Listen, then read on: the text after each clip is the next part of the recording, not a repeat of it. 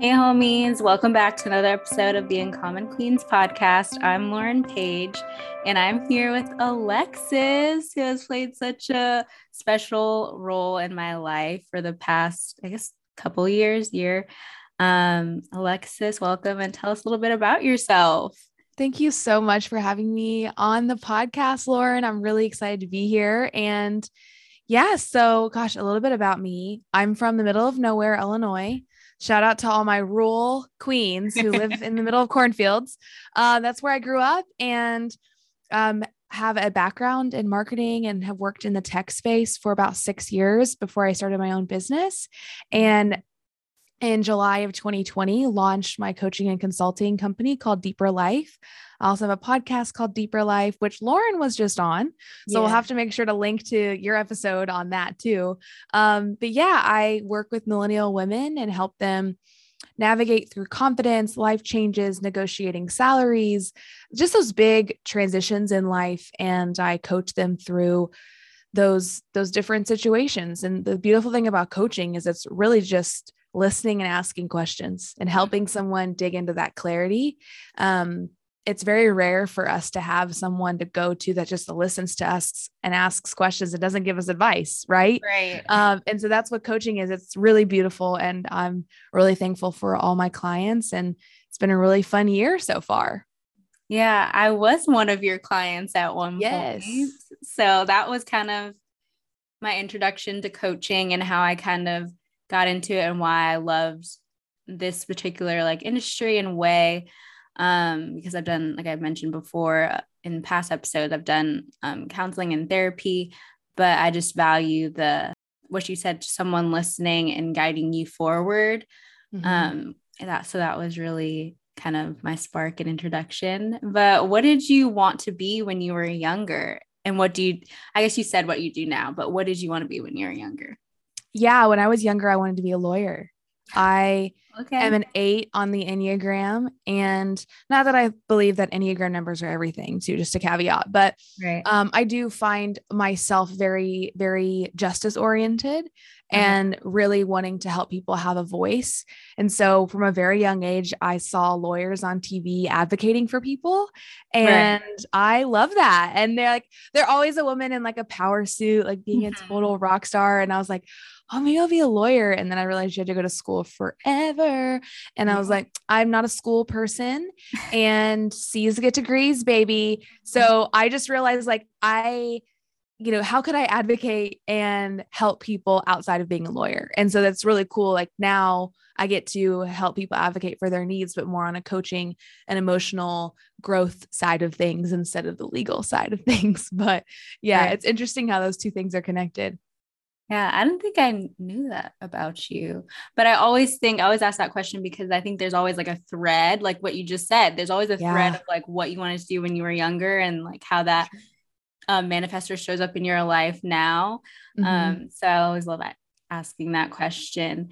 And the thing that I love about you is you have this boldness and this just empowering sense about you to kind of go after what you love, no matter what it looks like to other people. And so it's inspiring to me. And I was always wondering this, where did this confidence and boldness come from to I know you had several businesses before Deeper Life, and where did that come from and from such a young age? Yeah, I think if I could pinpoint it down, it's that I've always felt different. And I've always longed to belong. And coming from such a small town, my parents actually weren't from here. They were kind of transplants. And where I'm from, everyone's related. Everyone knows each other's last names. And so my graduating class was 26 students, just to give you a idea of how small my community that I came from is. And I didn't have the right last name. I wore different things to school. And even it's interesting how those things in your school years, I'm 7 years old and remember a student telling me that I didn't belong, literally, you don't belong here because I can't even pronounce your last name. And that's such a small thing. Right. But I was 7, and that started to to kind of ingrain this idea of differentness. And I think we're all different in our own ways. And also different isn't better. Different's just different. And I think that we can sometimes like wear this badge of like, I'm different. And then that lends itself to superiority, which I did struggle with. It's like, okay, well, if everyone's going to tell me I'm different, then I'm just going to be really different and I'm going to be better than everyone else, which that didn't play out very well. And that doesn't lead to any kind of connection. But, when you're like 13 and you're getting picked on, it just feels right. You're like, I'm going to be different. I'm going to be better than all of you.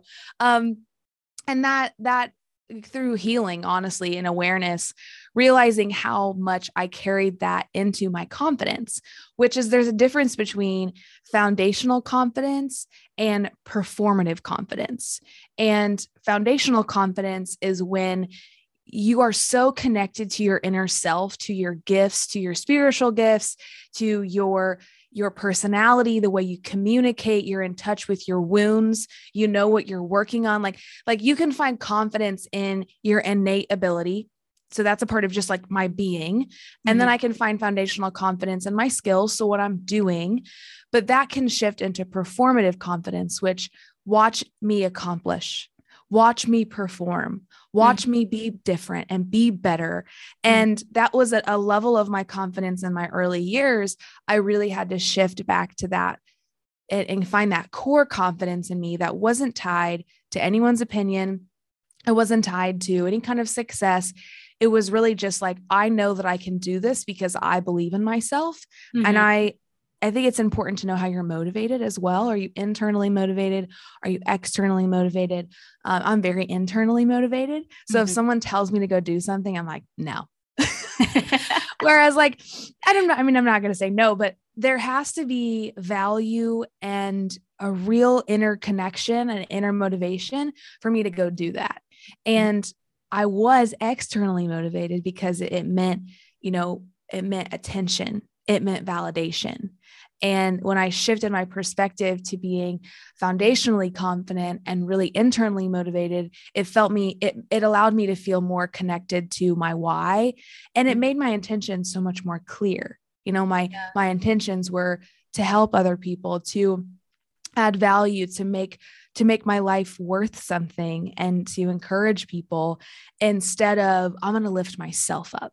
And I'm going to do that at the expense of other people, which I think it's a really interesting balance where you can you have to be really aware of why you're doing what you're doing. So, I mean, in short, that was a little of a long answer. No, I love it. But yeah, can you tell I have my own podcast? Solo cast too, So, yep. but yeah, so to answer that, I think it's my confidence in my businesses early on came from a place of proving to other people that I belonged and that I could do it. And there was this very big chip on my shoulder. It was like almost, I'm going to be successful from a vindictive place, from a revenge place. Like I'm going to show people that I can do this with or without their support. Right.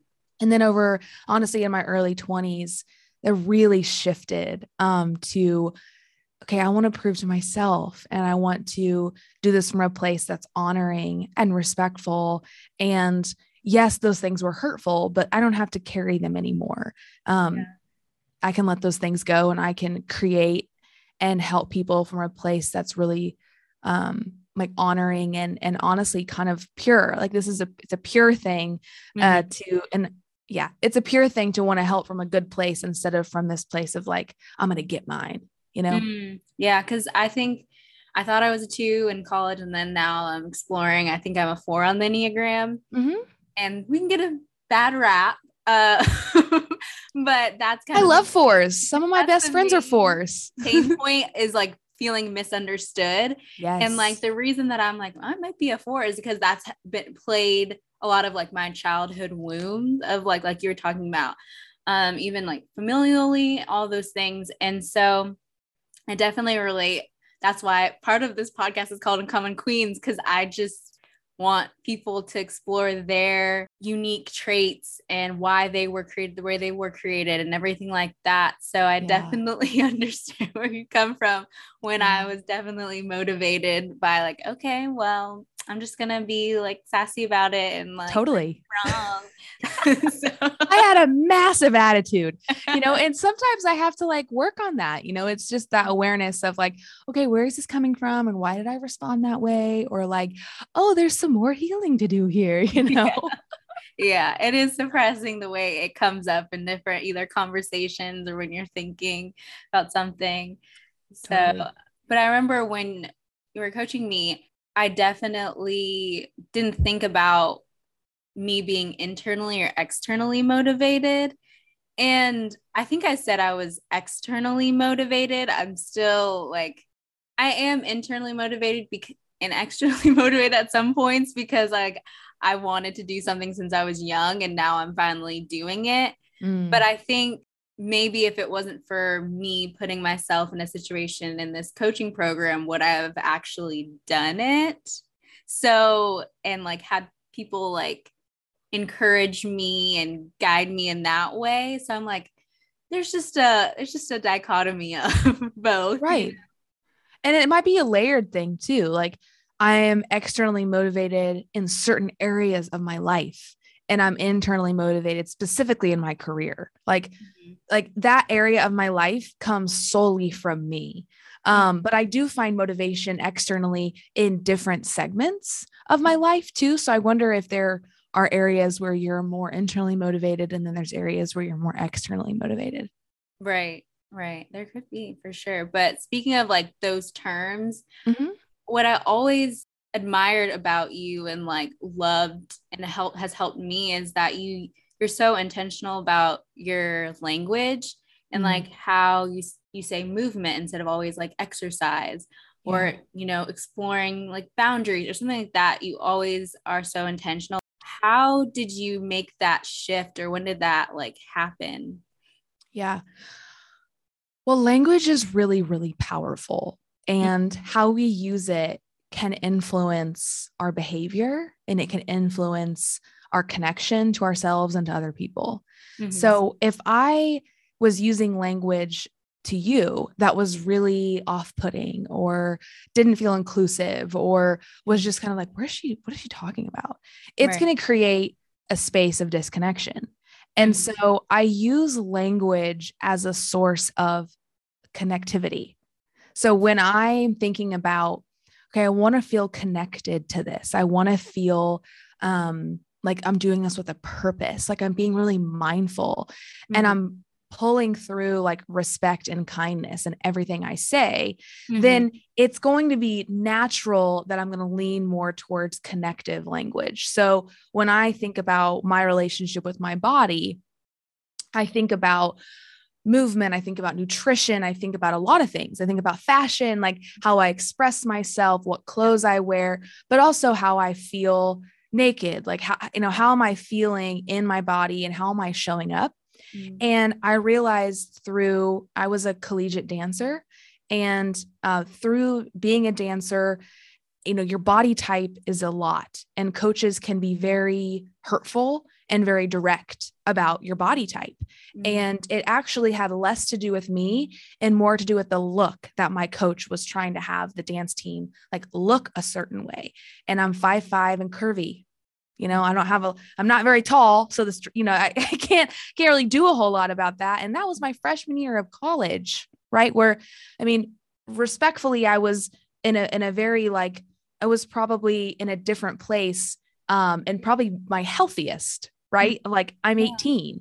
And so those kinds of things and that behavior and those patterns that experience put in me was counting calories and, having an app where I was keeping track of everything I ate and was in the gym twice a day and just started to create a really unhealthy relationship with food and feeling bad. Like, oh, I'm being bad. This is a bad food. Like really even labeling my behavior or what I would eat as bad. And then there was shame attached to that. And so then there was just shame attached to working out in general. because if I was moving my body, which now I call it movement, but if I was exercising or working out, it was connected to these really bad patterns and honestly bad memories of how it made me feel. And so it's like, gosh, this is supposed to make me feel good, and it's making me feel terrible. And so, okay, not only is there a mindset shift, but maybe the way I engage with it needs to change. My language around it needs to change. And so that was really what started for me in my mid-20s, particularly whenever I realized, okay, my hormones are shifting. I'm now in my late 20s. My body is changing and I want to live a long time. So what do I need to do to live a long time? I need to be more mindful of my nutrition, and I need to move my body because that scientifically is good for me. It's good for my heart. It's good for my mental health. I struggle with depression. And so getting outside and moving my body does positively impact my mind. Right. But I still had that negative connotation of like exercise. It just felt so weighted to me. And so I wanted to free myself from the experience. So I renamed it movement. And there's a lot of areas in my life where I will try to shift the language to help me release things I don't need to carry anymore, so that I can almost like redefine my relationship with it if it is something I want in my life. And I do want to have a healthy relationship with my body and food. And so that looked like me changing the way I spoke about it. Right. That's so good, because I think that's something that I want to be better about, just as I'm noticing like family members and everything is I do have a interesting relationship with movement, because I had a brother who was so athletic and so gifted in that area. And so I thought that I needed to do sports. I thought I needed to be successful in that area. And because he was getting all the accolades, all the awards in the newspaper, on TV, all the things. And so I was like, oh, but I'm not athletic enough. And that kind of messed with my mind, to be honest. And then I was like, no, but my gifting doesn't have to be in sports and doing that stuff. And so now I still have kind of a weird like relationship where I'm like, oh, I don't like some negative connotations. Yeah. But you know, this year I really found like walking outside around parks, like that just calms me and is good for my mental health. But I do, because I know like I have a little bit of scoliosis and like my hips kind of are not always even do that. And so I know I want to stretch more and like do more thing, like, I don't know if it's necessarily weights, but just do more for my body in that area. But I admire you like go the gym, honestly gives me anxiety. I'm not even gonna lie. Me too. But I not anymore, but it used to for sure. When I see you in there, because I'm just like, she's by herself and she's there. I'm like, this is a queen. Well, I mean, it kind of comes back to the, like one of my biggest truths I live by is everything's connected. And so if we can look through the lens of connectivity, then we can see how like your relationship with movement's connected to this memory with your brother and those expectations of feeling like you have to be good at sports. And so that's now years later still impacting the way that you show up and the way that you look at things. And so when you have that awareness, you can carry through, okay, what's true now? Like that felt true then, what feels true now? And like, I used to think that the gym was like, especially when I would go in Nashville, I lived in Nashville for about 5 years post-grad, and the gym was like so masculine. You know, it was like, okay, well, there was no female male lifting area. It was all one area, which now I like, because I don't think it should be separate. I don't think females should have to go somewhere else to work out. Right. But like just the bro-ness and like the looks, or like being nervous about what I wore and like just not feeling comfortable or secure. I read a book I listened to a podcast actually about building the habit of movement. And it was like, even if you go to the gym, just walk around and do a lap and leave, you're building up this familiarity with this place that can open up access to growth. And so it was like literally I would go to the gym and I would jump on the treadmill and walk for 5 minutes and literally leave, because I was trying to build up this sense of security and rhythm where that place felt safe to go, where that place felt safe to transform. Whereas before it really didn't. So now I look at the gym, I call it the house of movement, which is like so cheesy, but like whatever. Okay. Now I call the house of movement feels very liberating. It feels very free. I wear things I never would have worn to the gym 2 years ago. I love like wearing matching sets and like really showing up in my feminine self. And it doesn't have to be a masculine or feminine. It can be a neutral space. And so like, how can the gym not be good or bad? How can it literally just be a place with some equipment that can it give you some access to mental freedom or physical freedom or whatever that is that you're looking for?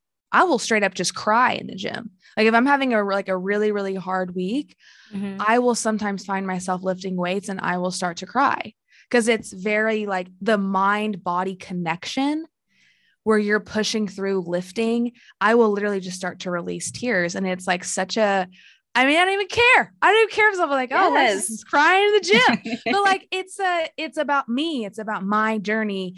And when I can take the focus off of like other people and, it's my body. Right. So whenever I can make that journey really about me, it is very freeing.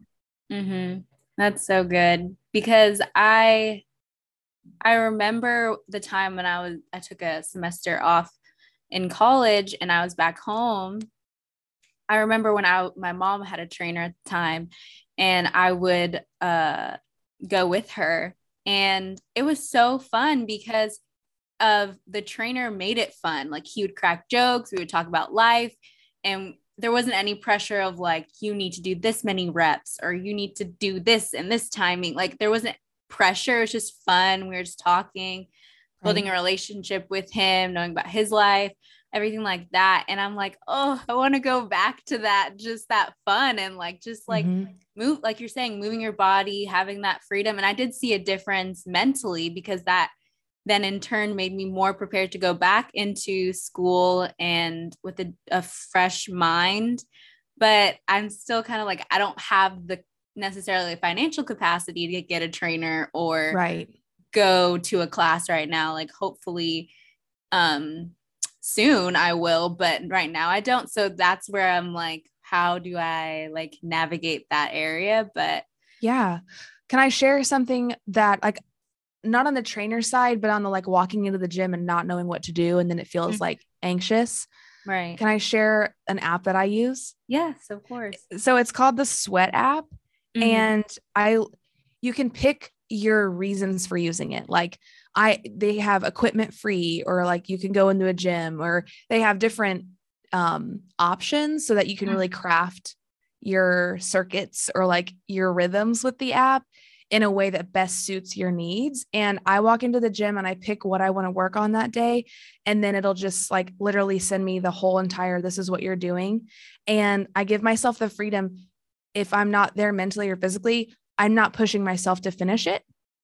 Like it's something I'm working towards, like I'm working towards finishing this. But when I first started back in the rhythm, I wouldn't even finish a whole workout, but it was just the fact that I was there, I was showing up for myself, and I was like being intentional.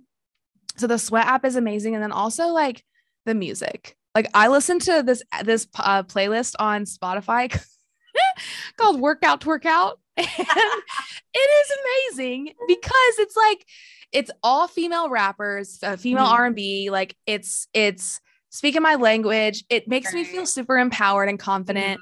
And I just like walk through the gym, like Megan Thee Stallion's in my ears. And I'm like, I cannot lose. Like that's how I feel. So I do think like having some sort of plan walking into the gym can also help you if you're in that stage where you want a plan.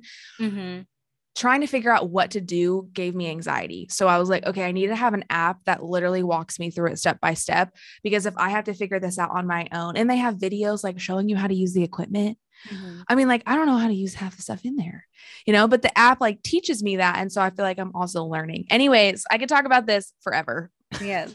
But I think I did use the Sweat app in college for a bit.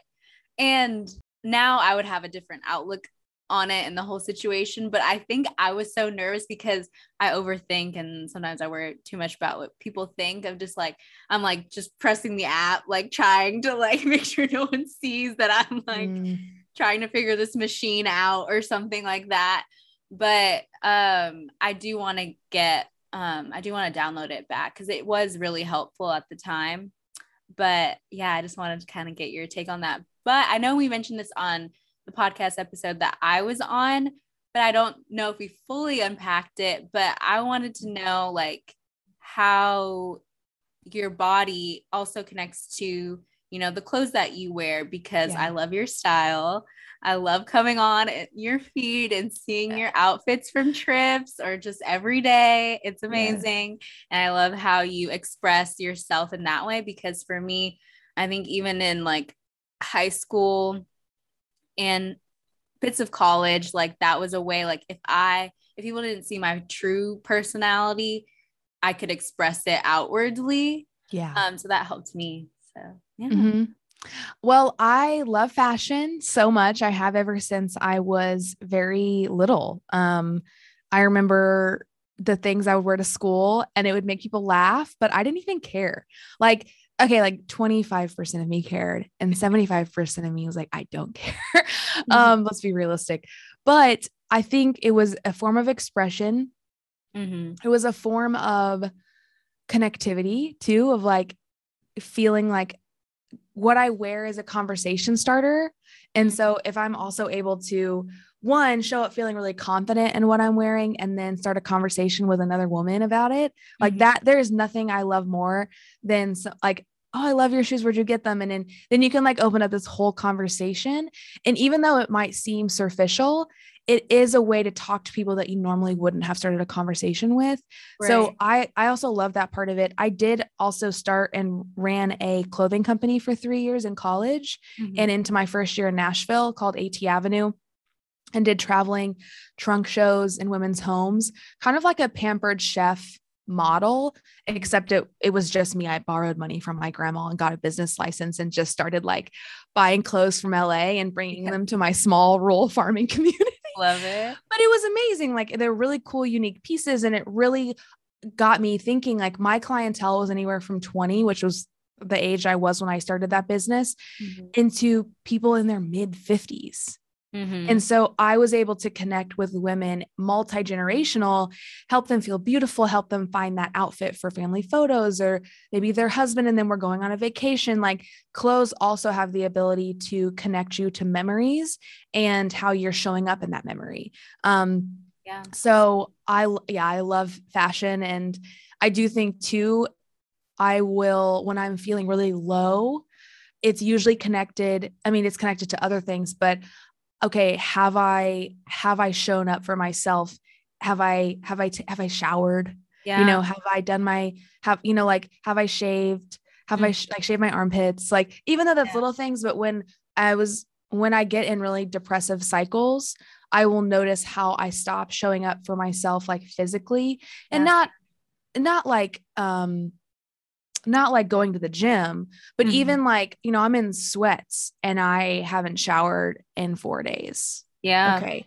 So that's going to continue to really put me in a place. Okay. I'm going to shower. I'm going to do a face mask. I'm going to condition my ends of my hair. Like little things like that are also connected to like our physical self and how we show up. And that's the side of fashion I don't think a lot of people think about, but like taking care of your skin and doing like a moisturizing balm on your skin in the shower, like taking those little extra steps to take care of yourself when you're in a place where those feel like moving mountains. It does really give you this like, okay, I can show up for it. It reinforces that confidence of like, even though I'm not feeling good right now, I'm feeling really low or I'm feeling really depressed. I know that I can at least like show up for myself in these ways. And so I also feel like fashion is a tool. It's a way that I can show up for myself in times where I'm feeling really low or feeling unconfident or insecure. It's like, okay, but I've got a bomb ass outfit on. So like, you know, so I think that that'll help me personally, you know, kind of remind myself of like, okay, this is who you are, you know, like, yeah, this is a part of who we are, but this isn't all of who we are. And being able to have that connection to fashion really helps me. Yeah, same. Actually, I connected with everything you just said, because even at the beginning of 2021, like I was not taking care of myself. It was a very isolated time, very like depressing time. And so, yeah, I was not, you know, let's be honest, I was not showering consistently, you know, and I was not showing up for myself and taking care of myself. And just in the past, maybe in 2021, like past maybe like 4 or 5 months, have I just regained my style back. Really, it's probably 3 months, but regained my style back.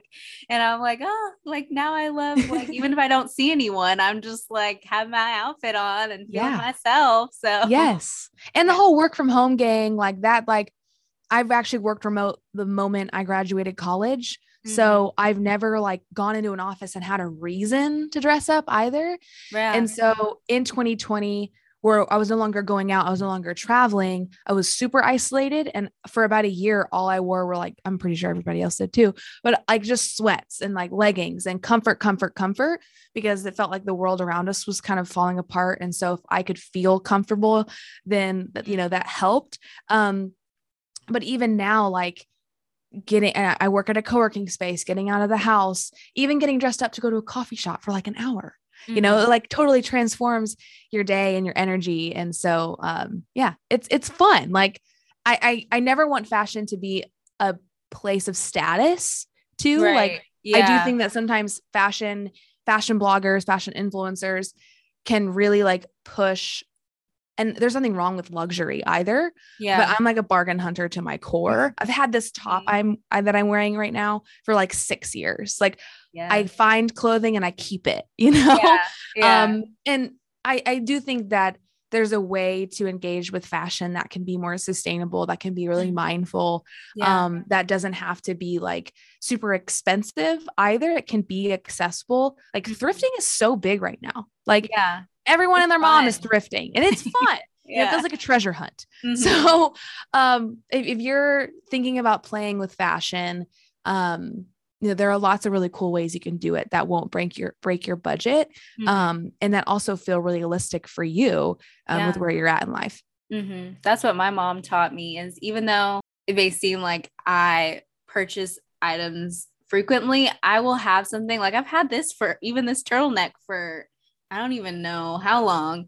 And my one thing that I do like splurging on is handbags. Not all the time, but it's been since I was not like splurging on handbags since I was young, but I loved carrying handbags. And I had my little pink tote when I was younger, and I would walk around and everything. So sometimes, not all the time, I'll be like, because I actually haven't since recently, like it's been a couple years, but then recently I'm like, I saved up. I had been accomplishing a lot of things in my life. And so I'm just gonna get mine. But yeah, I do Nashville, as you probably know, great thrifting. Yeah. And I love thrifting there. There's also some super affordable boutiques there too. Like if you are wanting to get something new, I do realize like when I'm shopping though, I will go all in one category. Like there was a season where I was like, I am jean shopping. And I would like build my capsule wardrobe on jeans.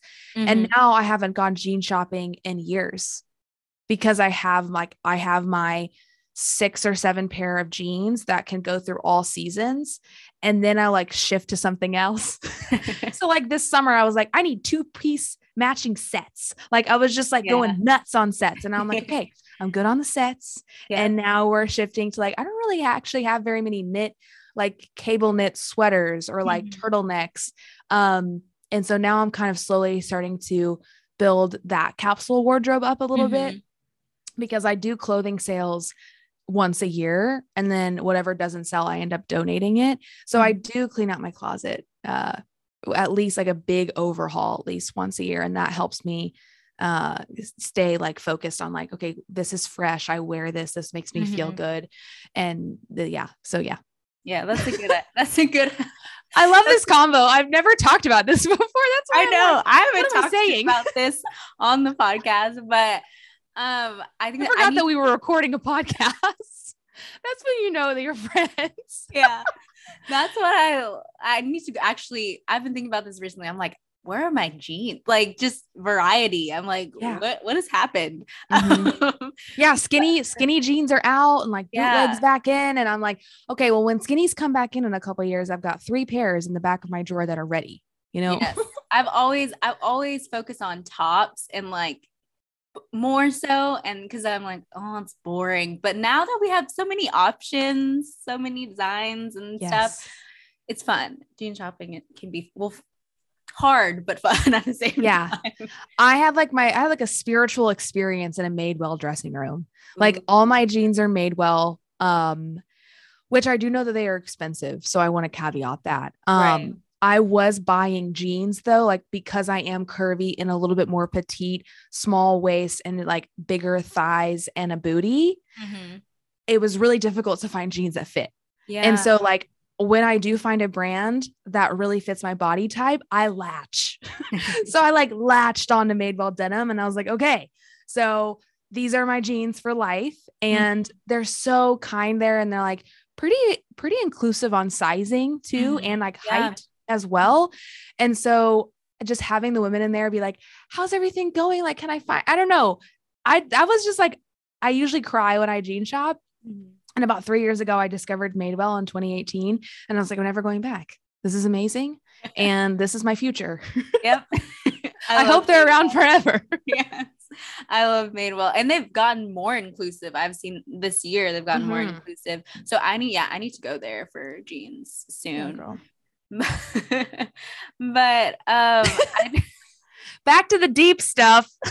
But no, because we talked about this on your podcast of just, I've noticed myself since I've said I was a coach, I've gained more people, you know, looking at my Instagram stories and everything. And just that dichotomy of like stepping into like me loving and feeling good about fashion again, but also saying deep stuff. That has been, as we mentioned, like that has been the dichotomy. But I realized, I feel like yesterday that like people love that dichotomy because it's like, yes, she said something deep, but like she's also like loving the present moment of life. I don't know. Yeah. Well, in coaching, because I'm also right now I'm halfway through my certification. I'm taking classes on life and leadership certificate. So working towards my accreditation. And they always say, coach the person, not the problem. And they really walk through coaching a whole person. So it's not just the work issue. It's actually how the work issue is connected to this, and this. And it's about helping the client build that awareness through those different situations. So it's about the person, not the problem. And I do believe as coaches, it's important to show that we are whole people too. And that we have rhythms and habits and interests and hobbies and hard times and trauma. And like, we are whole people as well. And I think that when we have that wholeness perspective, it makes us more approachable coaches instead of this, like, I am serious all of the time. Come to me for serious things, you know, and like, yes, do that. And we're going to laugh, you know, and we're going to make memories and we're going to find the lightheartedness in this. And, you know, we're going to send each other funny memes and like that, that's a part of one, our millennial culture. Right. And two, it's a part of the wholeness that makes us human instead of really focusing on that deep, hard stuff all the time. That's actually very exhausting. And it's exhausting for a client too.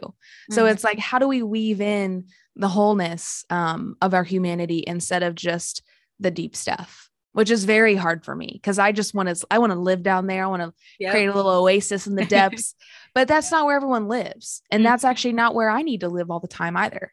Right. Yeah. Because that's what I mentioned with my other podcast, my friend Destiny, is like, we don't do well with like surface level relationships.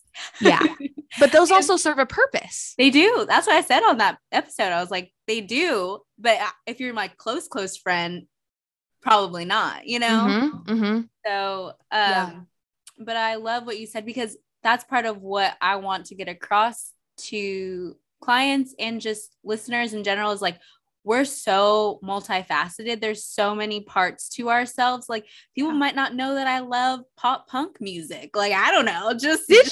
Yes. I had in, was it high school and a little bit of middle school? Like I was deep into, I still love Paramore, but I loved Paramore, The Maine, Fall Out Boy, Plain White Tee, all the things. Okay? You got that thick eyeliner on, girl. I didn't go there. I wore like gray skinny jeans and like Converse. That was my iconic. My peak. Yep. I love it. My peak. But so I do think that there's so many things that we may not know about people, and that it just makes us more of a full person, and just I don't know, it makes, like you said earlier, like people connect with us in different ways. Right. And even like whether you're working a 9 to 5, whether you're a student, you have a side hustle, you're a full-time entrepreneur, you are also more than just your career.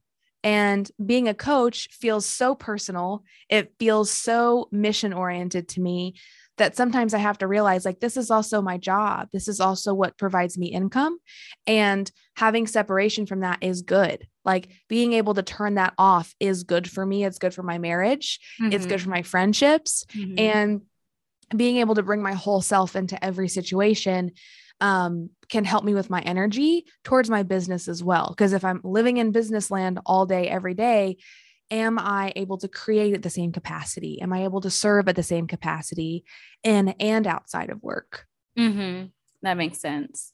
So I wanted to pivot a little bit, because you kind of mentioned it, but I know a lot of people in their 20s, we experience a lot of pivots and a lot of closed doors and shifting in relationships and just growing at a different pace now that we're an adult.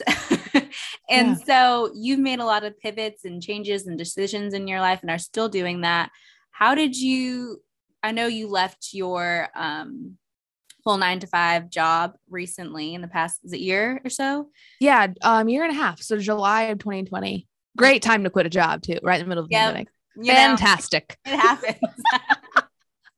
I just wanted to know, well, first, when did you know it was the right time? And also, like, how did you not stand in your own way?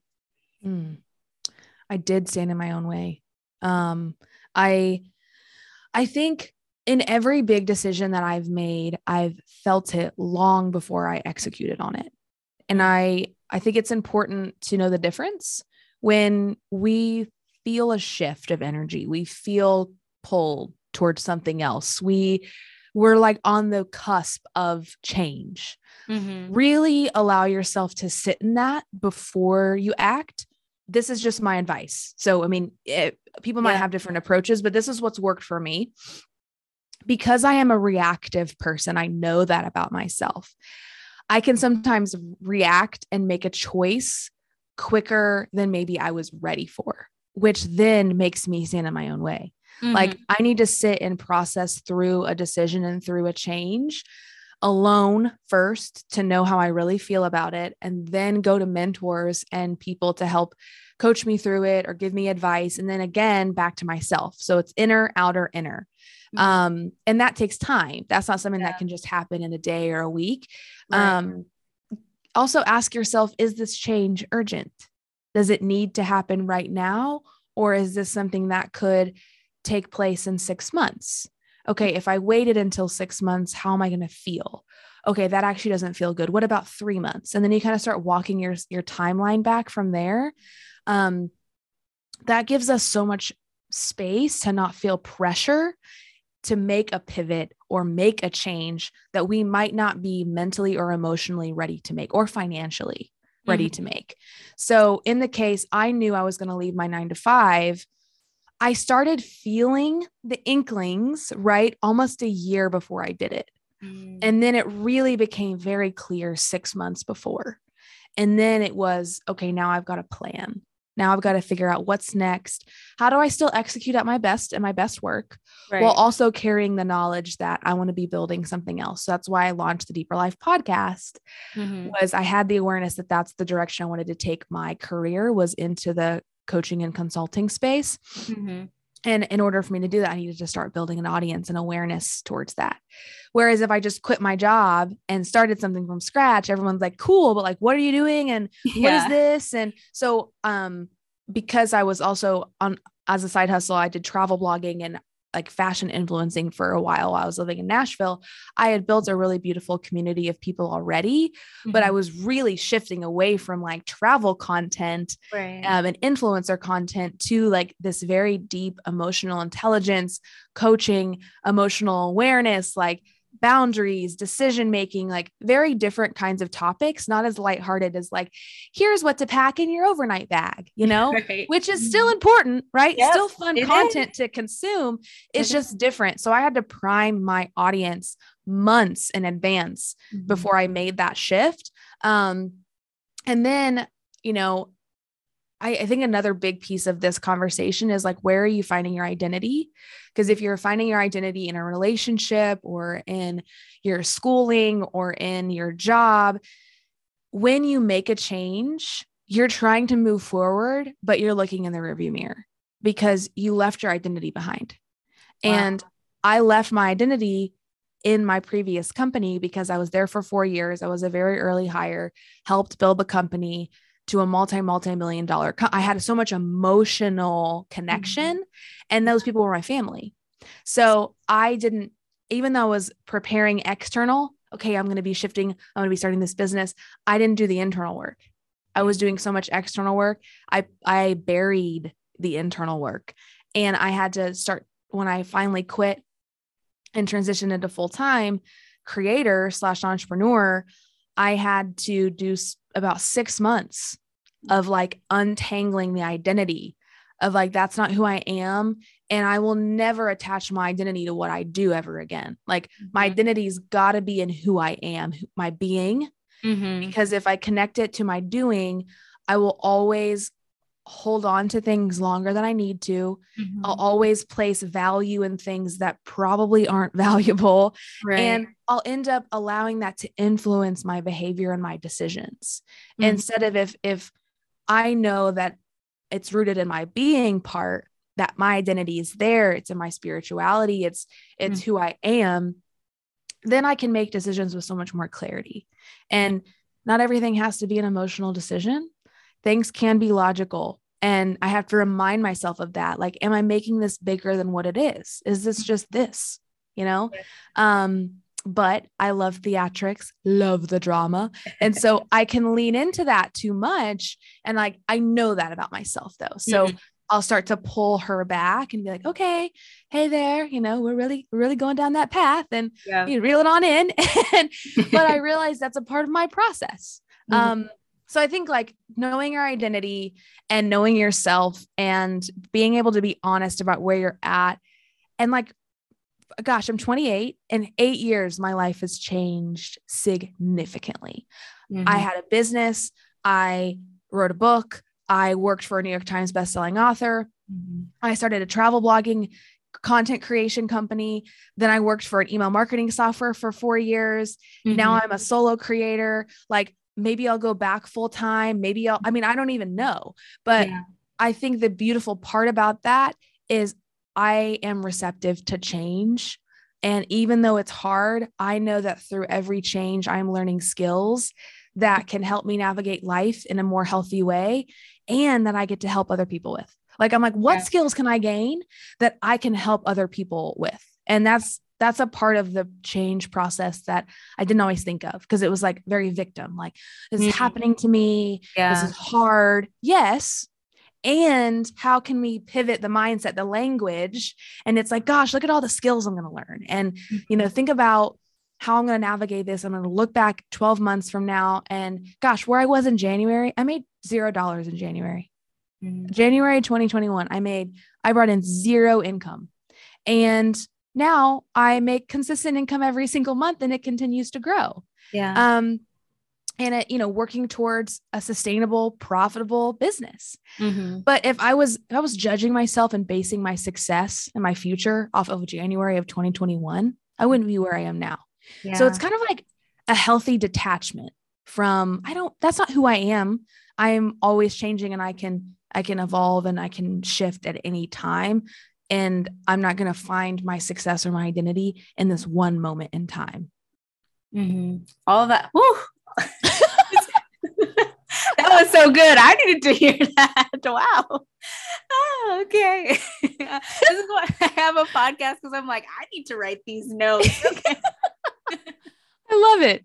And yeah, it's such an evolution, Lauren. It really is. Like, it's such a beautiful metamorphosis of just who we are as human beings, and really like lowering the stakes. Yeah. No one's dying. Yeah. Like, and I don't mean that like if someone is dying in your life, that is a different situation. Right. But it's not life or death.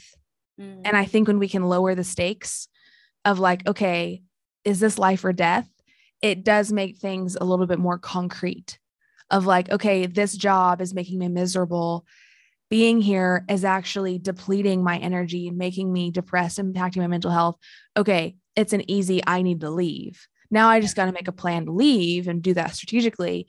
But when it comes down to it, like, life is so much more important, and like how that thing or that decision is impacting my life as a whole is where I want to focus that attention.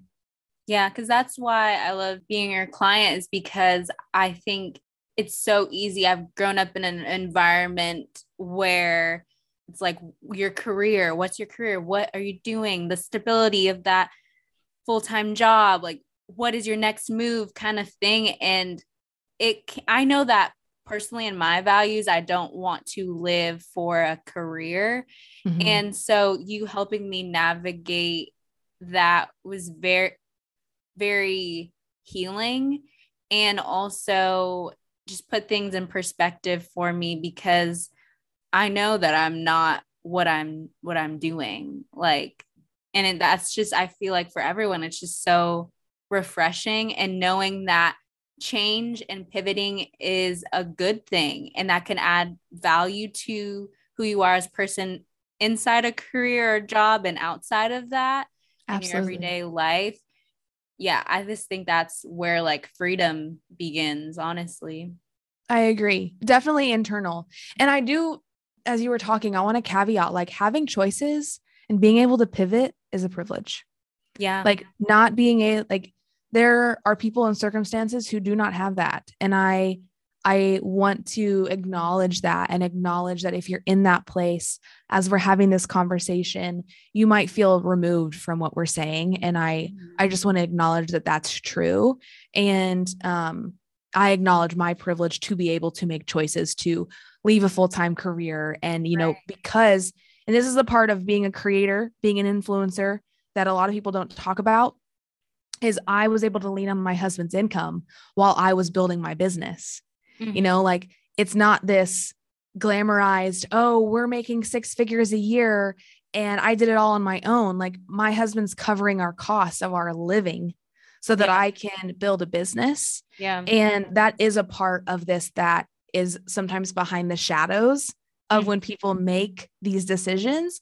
So I just wanted to be clear about that. Like, I recognize my position in this situation is I would not be able to be full-time.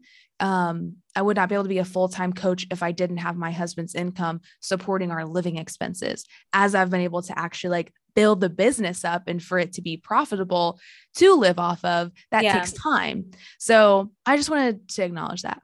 No, thank you for saying that. And I think sometimes I put shame in my privilege and like want to like downplay it and be too like humble and like, oh my gosh, like people are going to think this and this and that. But no, I do want to recognize that privilege that even I have, because of the privilege to leave grad school, the privilege to be saving money and not, be in my parents' environment and not have to, pay for certain things, and also step into the power of that privilege and giving something back to other people in that privilege. Yes. Like, I think that if you have privilege, the first question is, how can I leverage this privilege to benefit someone else? Yeah. Like, I'm always thinking about that. Like, okay, I have this privilege. And so what am I going to do with it that's going to serve someone else?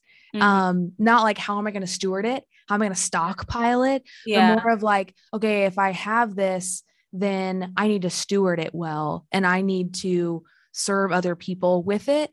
So yeah, that is something through the last couple of years in particular, just even recognizing that goes back to our conversation around language. Like, is my language inclusive? Is my language give access to the conversation for all people? Yeah. And that's something I've really tried to practice, because it's a huge part of like my heart. And also I do think that there's not one size fits all. Like, any advice, any coach, any book you read, it's not one size fits all. And so if you have the ability to look at, okay, everyone has different unique situations and different backgrounds, how can I honor that in the way that I speak? But I don't know, that's just been something I've been like really trying to practice in the last couple of years in particular. Right. Yes, it is important. And I know as we're coming to a close, this time has been so good. I don't think we ever talked about it, but just one last question of just a part of change in life is relationships, romantic relationships. Yeah. And I just love your dynamic with your partner, Matthew. It brings a refreshing just take, especially on social media, of just how you navigate, how y'all communicate, and just learning communication styles and everything. Yeah. But I would say, what is your piece of dating and then also marriage advice? Yeah, I love this conversation. I could talk about this for like a whole other hour. First off, thank you for saying that. I really appreciate that. That is something that I've tried to be intentional about, is showing like all the aspects of a relationship, not just like the couple goals. Like, a relationship is, again, like the whole thing. It's holistic. Yeah. Matthew and I dated for 5.5 years before we got married, and we dated long distance the whole time. And now we're also in a long distance marriage. We have I have an unconventional approach to love. Like, I have an unconventional approach to a lifelong partner. So again, I just want to caveat that this is not a one size fits all advice, but I think it's incredibly important to have your individualism inside the relationship. I think that helps with combating codependency, and we are not dependent on each other very early on in our relationship. We took the approach that I choose you. I do not need you. And I know that can sound very harsh, and I mean that with the most love and respect to my partner, but we wake up every single day and we choose each other. And when you have that kind of energy, you make decisions differently. You advocate for yourself differently. But when I come into a relationship and I say, I need you so bad, and you need me, I compromise my voice. I will change the way I make decisions because I'm trying to people please.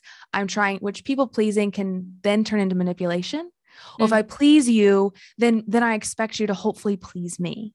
Right. And so being able to keep our individualism inside the marriage has been really important, so that we are able to have those choices. Even when you're married, marriage is a choice. And that gives you agency. It gives you confidence. It gives you advocacy over the relationship and inside the relationship. So I think if you can approach your relationship like that, and also anything's on the table, like any thought, any disagreements, any hurt, everything is on the table. We don't hide anything. So early on in our relationship, we read a lot of marriage books. We read a lot of relationship books. Like when we were dating, we were reading like books about marriage and books about healthy relationships. And that was one of the ways that we stayed connected long distance, is we would read a book and then we would get on the, once a week. No, we didn't talk once a week. We talked way more than once a week, but once a week we would then talk about what we read. And that I totally recommend that. Like whether it's a podcast with your partner or a book, how do you build that connectivity of shared language and shared experience? Because it's very bonding, and it can really connect you. But that was something that we very much early on, like even whenever you're approaching other people, oh, that person's attractive. Okay, well, if I feel that way, I'm going to tell Matthew. I saw it like, and that turns into, because the reason why crushes and cheating and all that happens is because it's a secret. Yeah. And when you feed into the secrecy, then it turns into something so much larger. And so like, this is about faith and being faithful and being trustful inside of a relationship, is just being able to speak those things out very clearly. Or like, hey, this person said something to me at work that made me feel very uncomfortable. And I don't want to keep it a secret, but I felt like they had different intentions and I want to tell you about it right now. Like though, even those slight little things, just pay attention to what you're keeping a secret inside your relationship. And is it because you don't feel safe to say it? Is it because you might feel judged? Like, is there shame attached to that secret? And being able to have everything out in the open allows us to navigate with so much trust in the relationship that I'm never worried, because we're long distance too. Like I'm never worried about him and he's never worried about me, because we just carry that sense of honor and respect for each other throughout the relationship. So, I mean, those are just a few things that come to mind. Yeah. But yeah, have your own hobbies, have your own stuff. Like just being able to be a woman on my own and I'm choosing him is such a different dynamic than like, well, he's the man and I'm the woman. So I'm below him and he gets to make the decision. I mean, every dynamic's different, but like we really approach our relationship as a partnership. We were even talking about this. Definitely, if you're like in a serious relationship, read the book, Saving Your Marriage Before It Starts. Wow. There's a female book and a male book. And then there's also a workbook for female and male. And so anyways, like we were talking about household dynamics before we got married. Like we were talking about like, who does the dishes? Who did you watch as a child do the dishes? Who did you watch as a child pay the bills? And those are the things that subconsciously end up inside of our marriages or inside of our partnerships. Right. And so being able to call out the dynamics of our parents helped us navigate, okay, what did we like and love from those situations? And what would we like to make different in our relationship? So I highly recommend that, because we have a household that's like, it's about equality. Like it's equal. And I don't do something just because I'm a woman and he doesn't do something just because he's a man. Yeah. And so when we approach those gender roles, we'll even call it out too when it happens, of like, oh, that was an interesting, like, male female dynamic there. Like 1950s.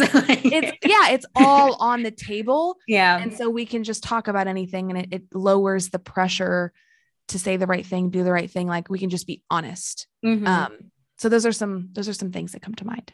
Those are good. I'm gonna have to have you on, talk about relationships. I'd be happy to. Yeah. I have like a whole novel. we actually, Matthew and I recorded a podcast this morning of like an end of year, what we've learned, because we've been married for 2 years, what we learned this year and just different things. And he goes, yeah, we've been married for 2 whole years. Like we're practically experts at this point, which we are not. We are not. And how we handle conflict, like the whole thing is very interesting. And I definitely believe in therapy, like, and not even couples therapy.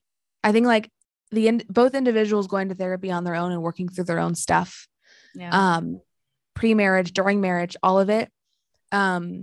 Because whenever you do couples therapy, the therapist is coaching the couple.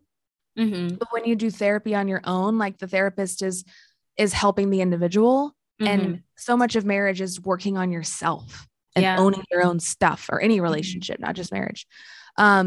It's about working on yourself and owning your own crap and then owning how you bring that into the relationship. So that's why I'm a big believer in like individual therapy, maybe even before couples therapy, because that's just my thoughts on that. But I have very strong opinions. Thank you so much for bringing those strong opinions to this podcast. But no, thank you so much for real for taking the time out of your day. I know we ran over, but Oh, thank it's you so okay. much. Where can we find you on social media and all the things? Yes, girl. First off, thank you for everything you're doing and the community that you've created. And it's an honor to be included on the podcast and to share with you, and just not only on the podcast, but to be your friend. And you've been such a constant source of encouragement for me this whole year, of just really believing in me. And when I think of like the top 5 people this year that have consistently showed up for me or encouraged me, you were one of those 5 people. Aww. So thank you so much for giving that consistency and just believing in me in moments where you probably didn't even know it, but I didn't believe in myself. And just having that from you was so meaningful to me. So thank you so much. You can follow me at Alexis Teichmiller on Instagram. It's where I'm most active. And then you can also listen to the podcast Deeper Life. You can find that on Spotify, iTunes, and I put out 2 episodes a week. I do a solo cast on Tuesdays, and then I do an interview-based podcast on Thursdays. So you can have just me, like the coaching me and like what's going on in life, what I'm learning, and then the interview-based, which is, you know, with different people that I talk about deeper life with. Mm-hmm. Well, that's good. Thank you so much for that. I just love encouraging you and believe in all the things that you're doing. So it's a joy and an honor to do it. So thank you, friend. Thank you, homies, for listening. And I hope this helps you today, tonight, or tomorrow. Talk to you soon.